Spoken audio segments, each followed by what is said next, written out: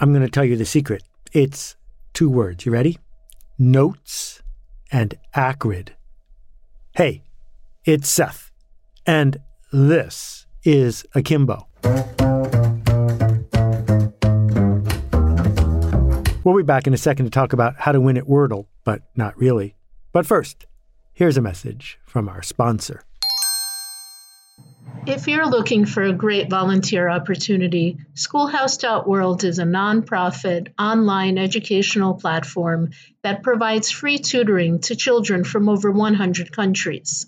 Volunteers range from high school students to retired professionals.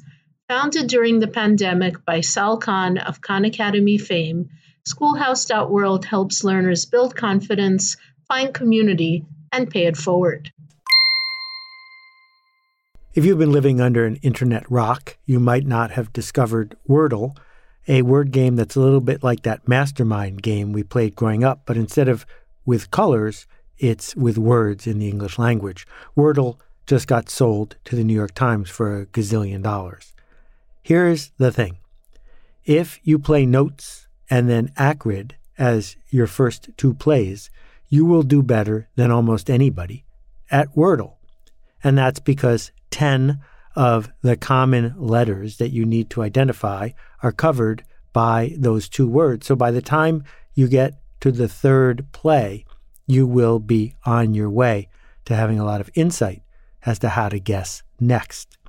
Okay, fine. But why does this matter? It matters because we're terrible at pathfinding. We're terrible at figuring out how to get from here to there when there isn't a path already marked for us. And the reason we're terrible at it is because the system doesn't want us to be good at it.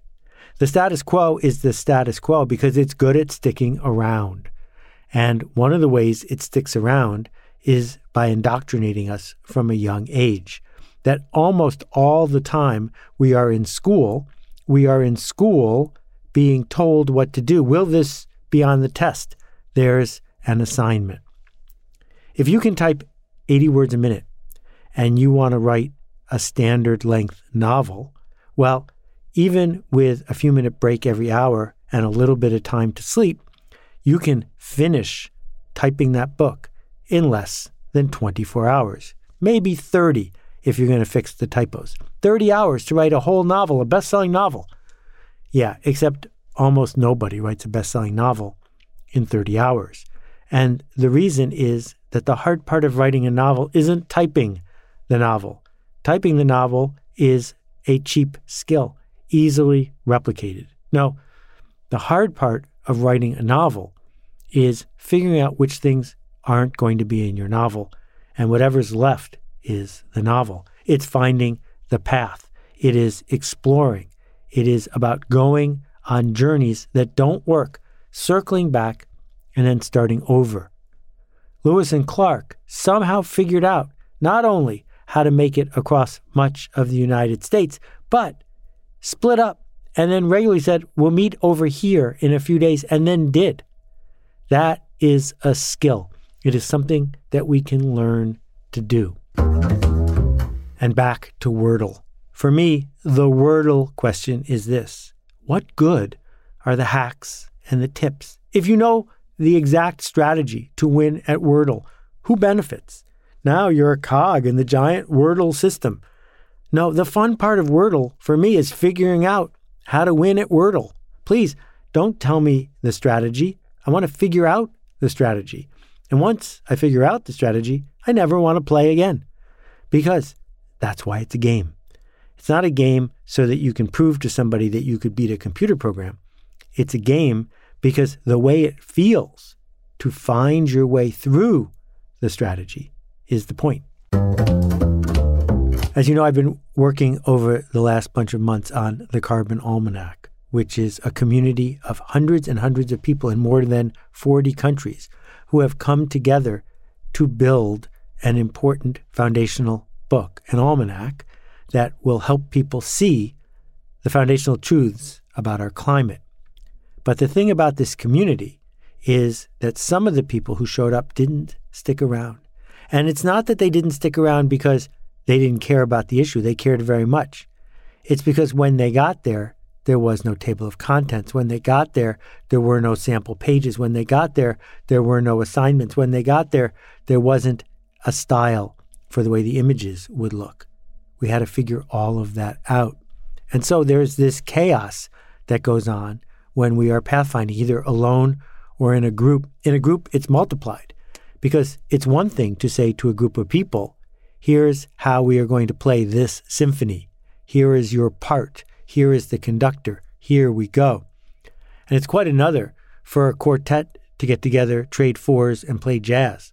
There are lots of rules about how a quartet plays jazz together, but there isn't a score. There isn't a, and then you'll do this, and then I'll do that. Improv is very challenging. Why? A family friend got into a famous college, and he got there and was destined to become an actor. And he tried out for the improv troupe. And the improv troupe had 10 slots available for incoming freshmen. And he came in 11th. And I said to him, hey, why don't you start your own improv troupe? Because, after all, it's not like you need fancy equipment or a coach or a trainer or even a building. Just put some flyers up and start an improv troupe. And he never did. Years later, he has graduated, and he never did. Another friend who can afford it really, really wants to make a TV show. But the network didn't pick her, didn't establish the structure, didn't give her something to lean against. And so months and months later, there is no TV show. But why? You can get as much distribution as the big cable networks have for free online tomorrow. Making a video costs a tiny fraction of what it used to cost. No, these aren't the hard parts. The hard part is to pick yourself, is to say, I don't know exactly where we are going. I don't know exactly how to get there, but the journey is both important and non-fatal. And those are the two things that we are looking for. So when we think about this pathfinding opportunity, what we do is we make projects, not follow instructions, because we are discovering ever more so that following instructions is cheap indeed, that there is an instruction follower who will work quickly and cheaply compared to you. No, what we need are people who will figure out how to be wrong on the way to being right. And so when we think about our culture and the big shifts in our culture over the last 30 years, most of them have not been caused by people repeatedly following industrial instructions.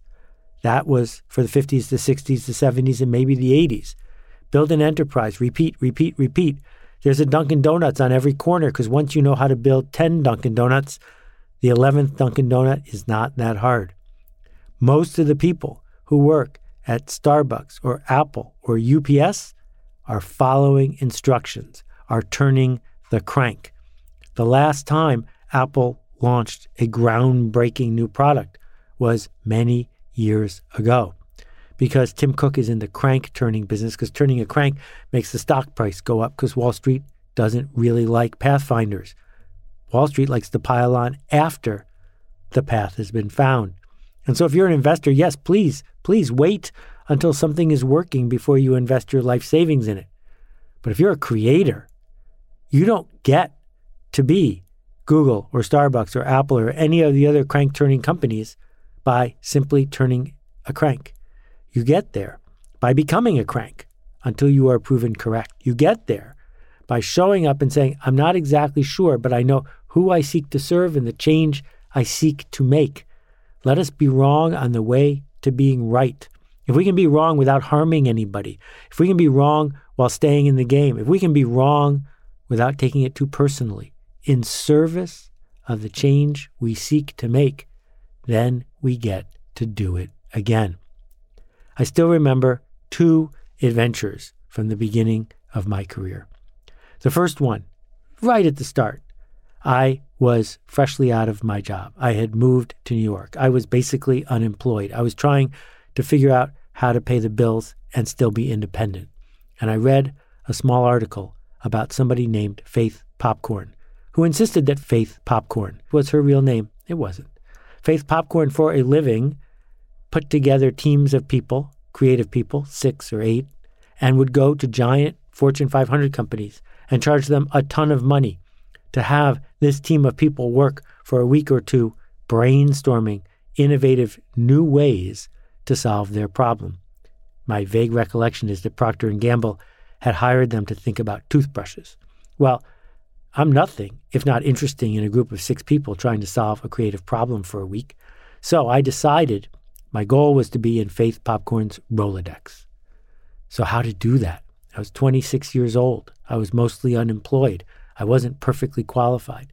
I needed both to get her attention, but once I had her attention, to help her see that I was the fifth hammer, somebody who could show up in the room and cause positive change to happen. So I did what anybody would do. I got on my bike, brought my resume to Macy's. On the 5th floor of Macy's, they had a service where they would gift wrap anything you brought them. You didn't have to buy it at Macy's. So I had them gift wrap my resume in a nice box.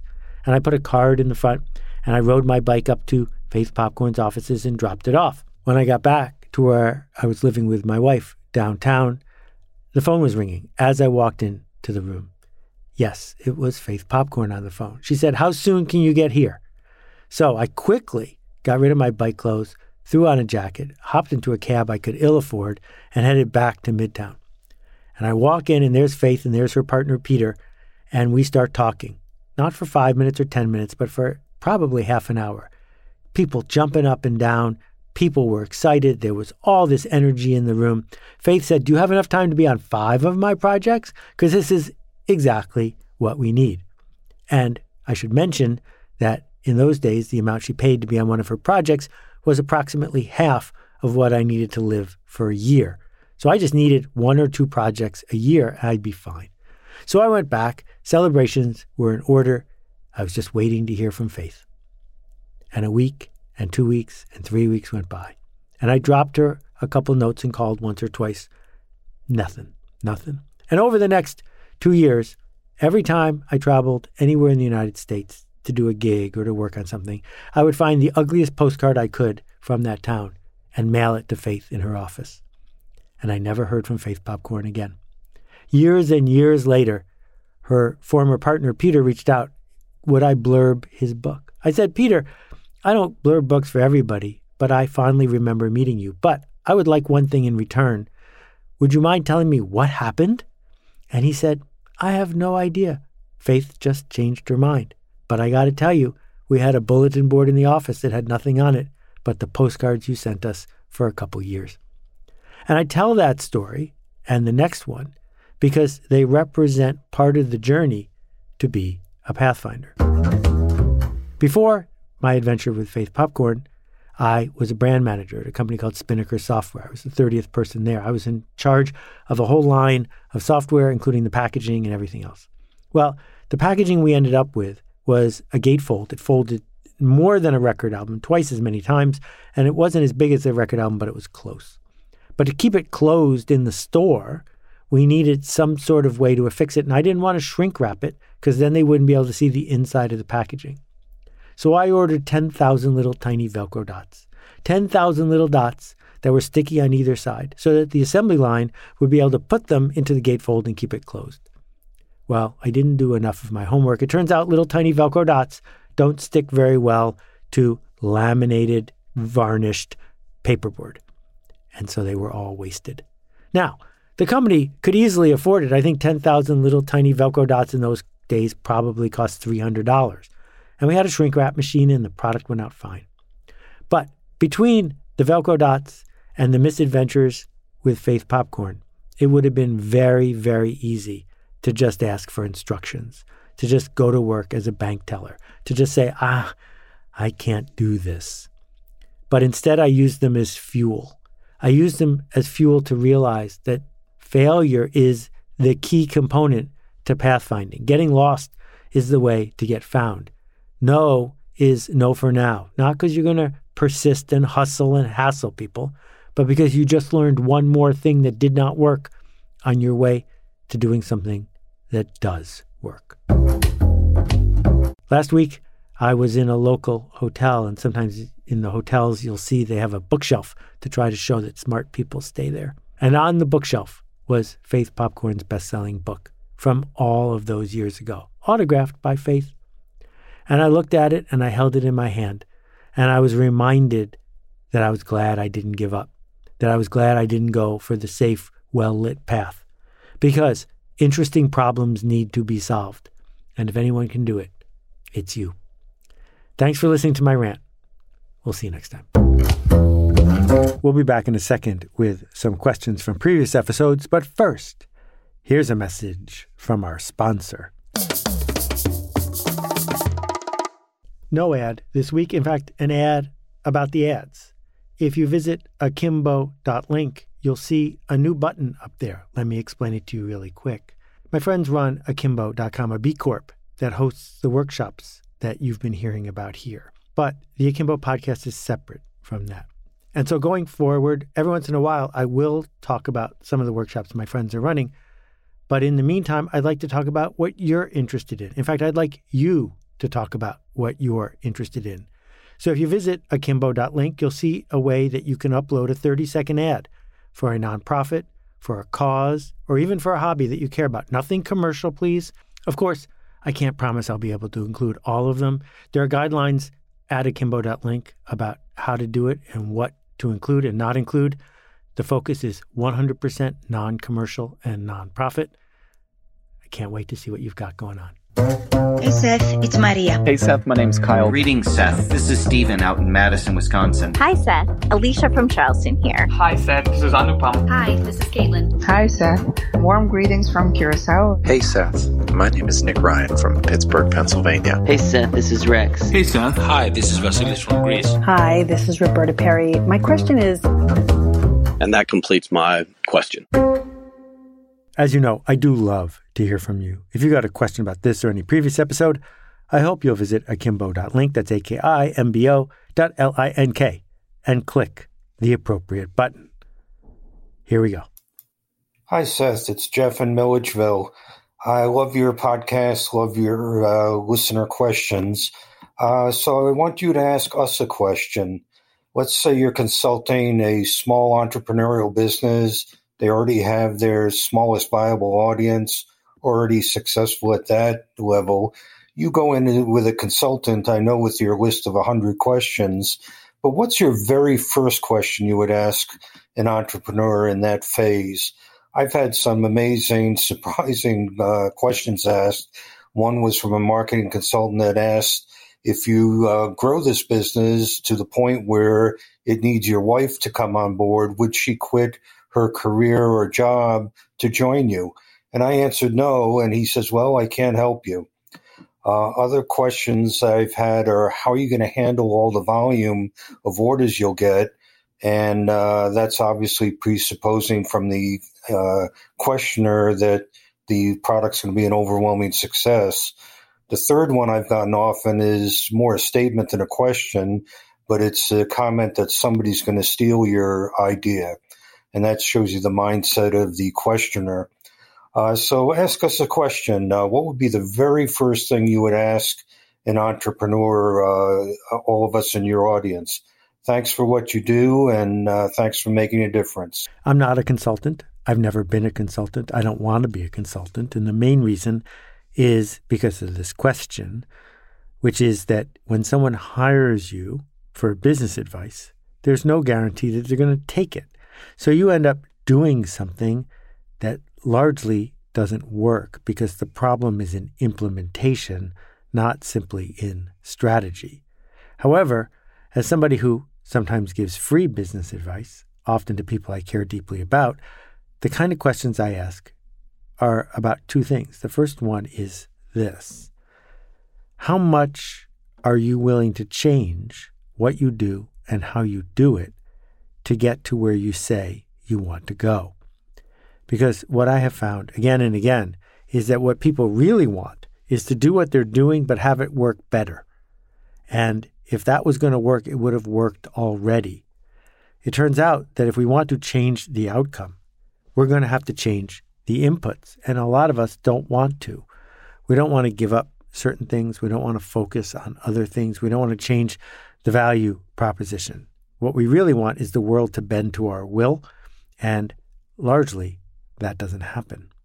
And then the second question is, what would you need to know, or what resources would you need to have available to you to be able to do the changes that you said you're willing to do?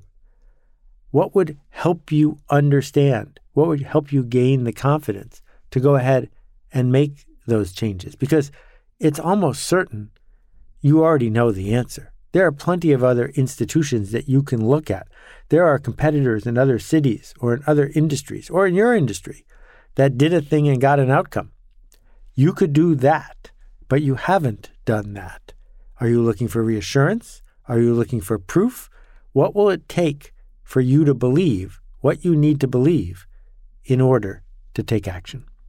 So I hope that's not too picky or pedantic, but if you don't have answers to those questions, it really doesn't pay to hire a consultant at all. Grüezi Seth, this is Urs Frey from Zurich, Switzerland. I've got a question about two topics that you are often talking about: enrollment and the minimum viable audience. If we deliver a good product, then happy customers will talk about it and recommend our cause to others. Now, in your view, is it legitimate for us to explicitly ask our audience for recommendations, or to encourage them with tools such as flyers for such recommendations? I'm somewhat conflicted in my feelings here. On the one hand, I think it makes perfect sense to provide such tools. And on the other hand, I personally feel more and more resistance these days. For example, when a survey starts fishing for compliments with the initial question such as, how likely are you to recommend us? I'm curious to hear your thoughts on this. Thank you very much for your work. I'm experiencing your podcast and blog articles as very inspiring and motivating. Thank you. Thank you for this question. I think we have to be really careful when we talk about smallest viable audience because it's a very specific tactic and approach and strategy all in one. What you're asking about is it socially okay to encourage people to share? We begin with this. Just because something is good, just because something has quality, just because something is excellent, just because something is a great value, doesn't mean that people are going to share it. In fact, it's likely that they won't, because we don't spend our time and our energy and our cultural influence sharing things just because we're trying to be generous. We do it because it's a story we tell ourselves about who we are, and because it's a story other people, we think, will tell themselves about who we are. If you're the kind of person that gets pleasure out of always sharing the new technological innovation, you're probably getting that pleasure because it makes you look, at some level, smart or connected or generous or insightful to the people you're sharing it with.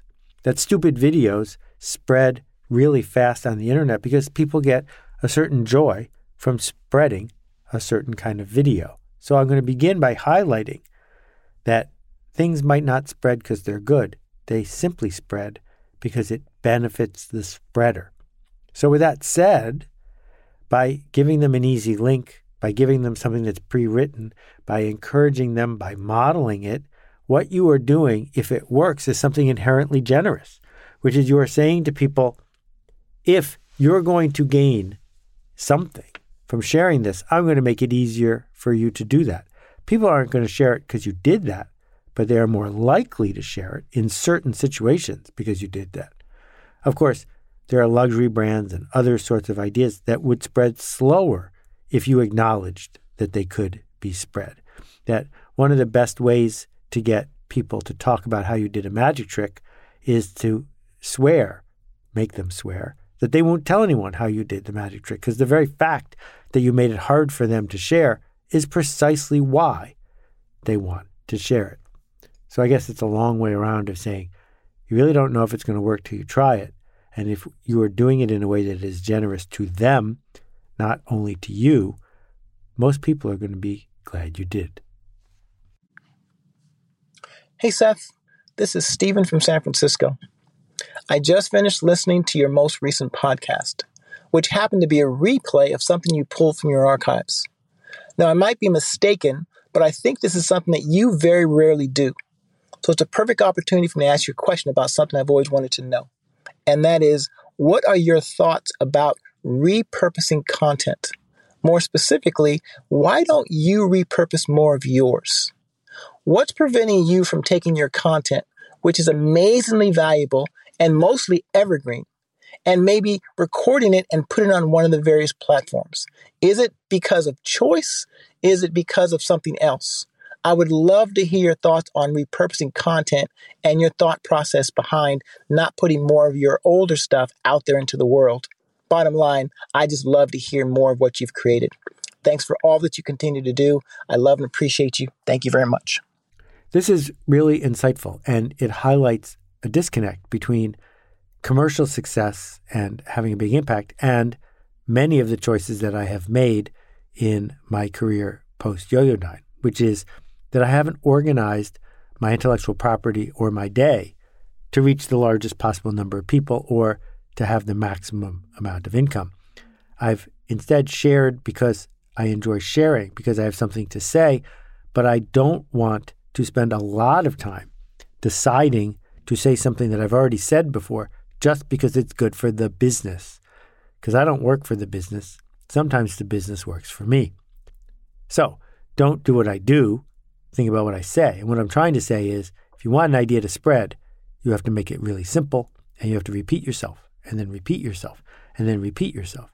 And as Jay Levinson said, stop repeating yourself, not when you get bored or when your spouse gets bored. Stop repeating yourself when your accountant gets bored.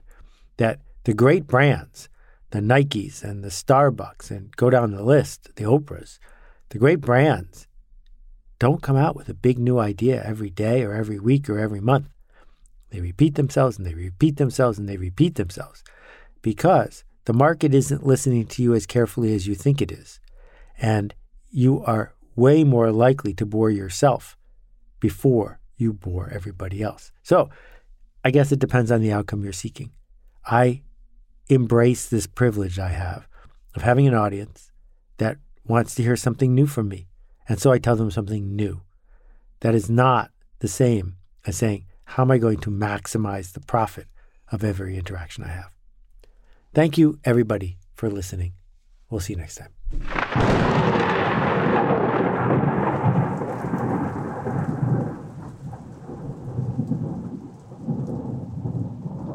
It's not too late.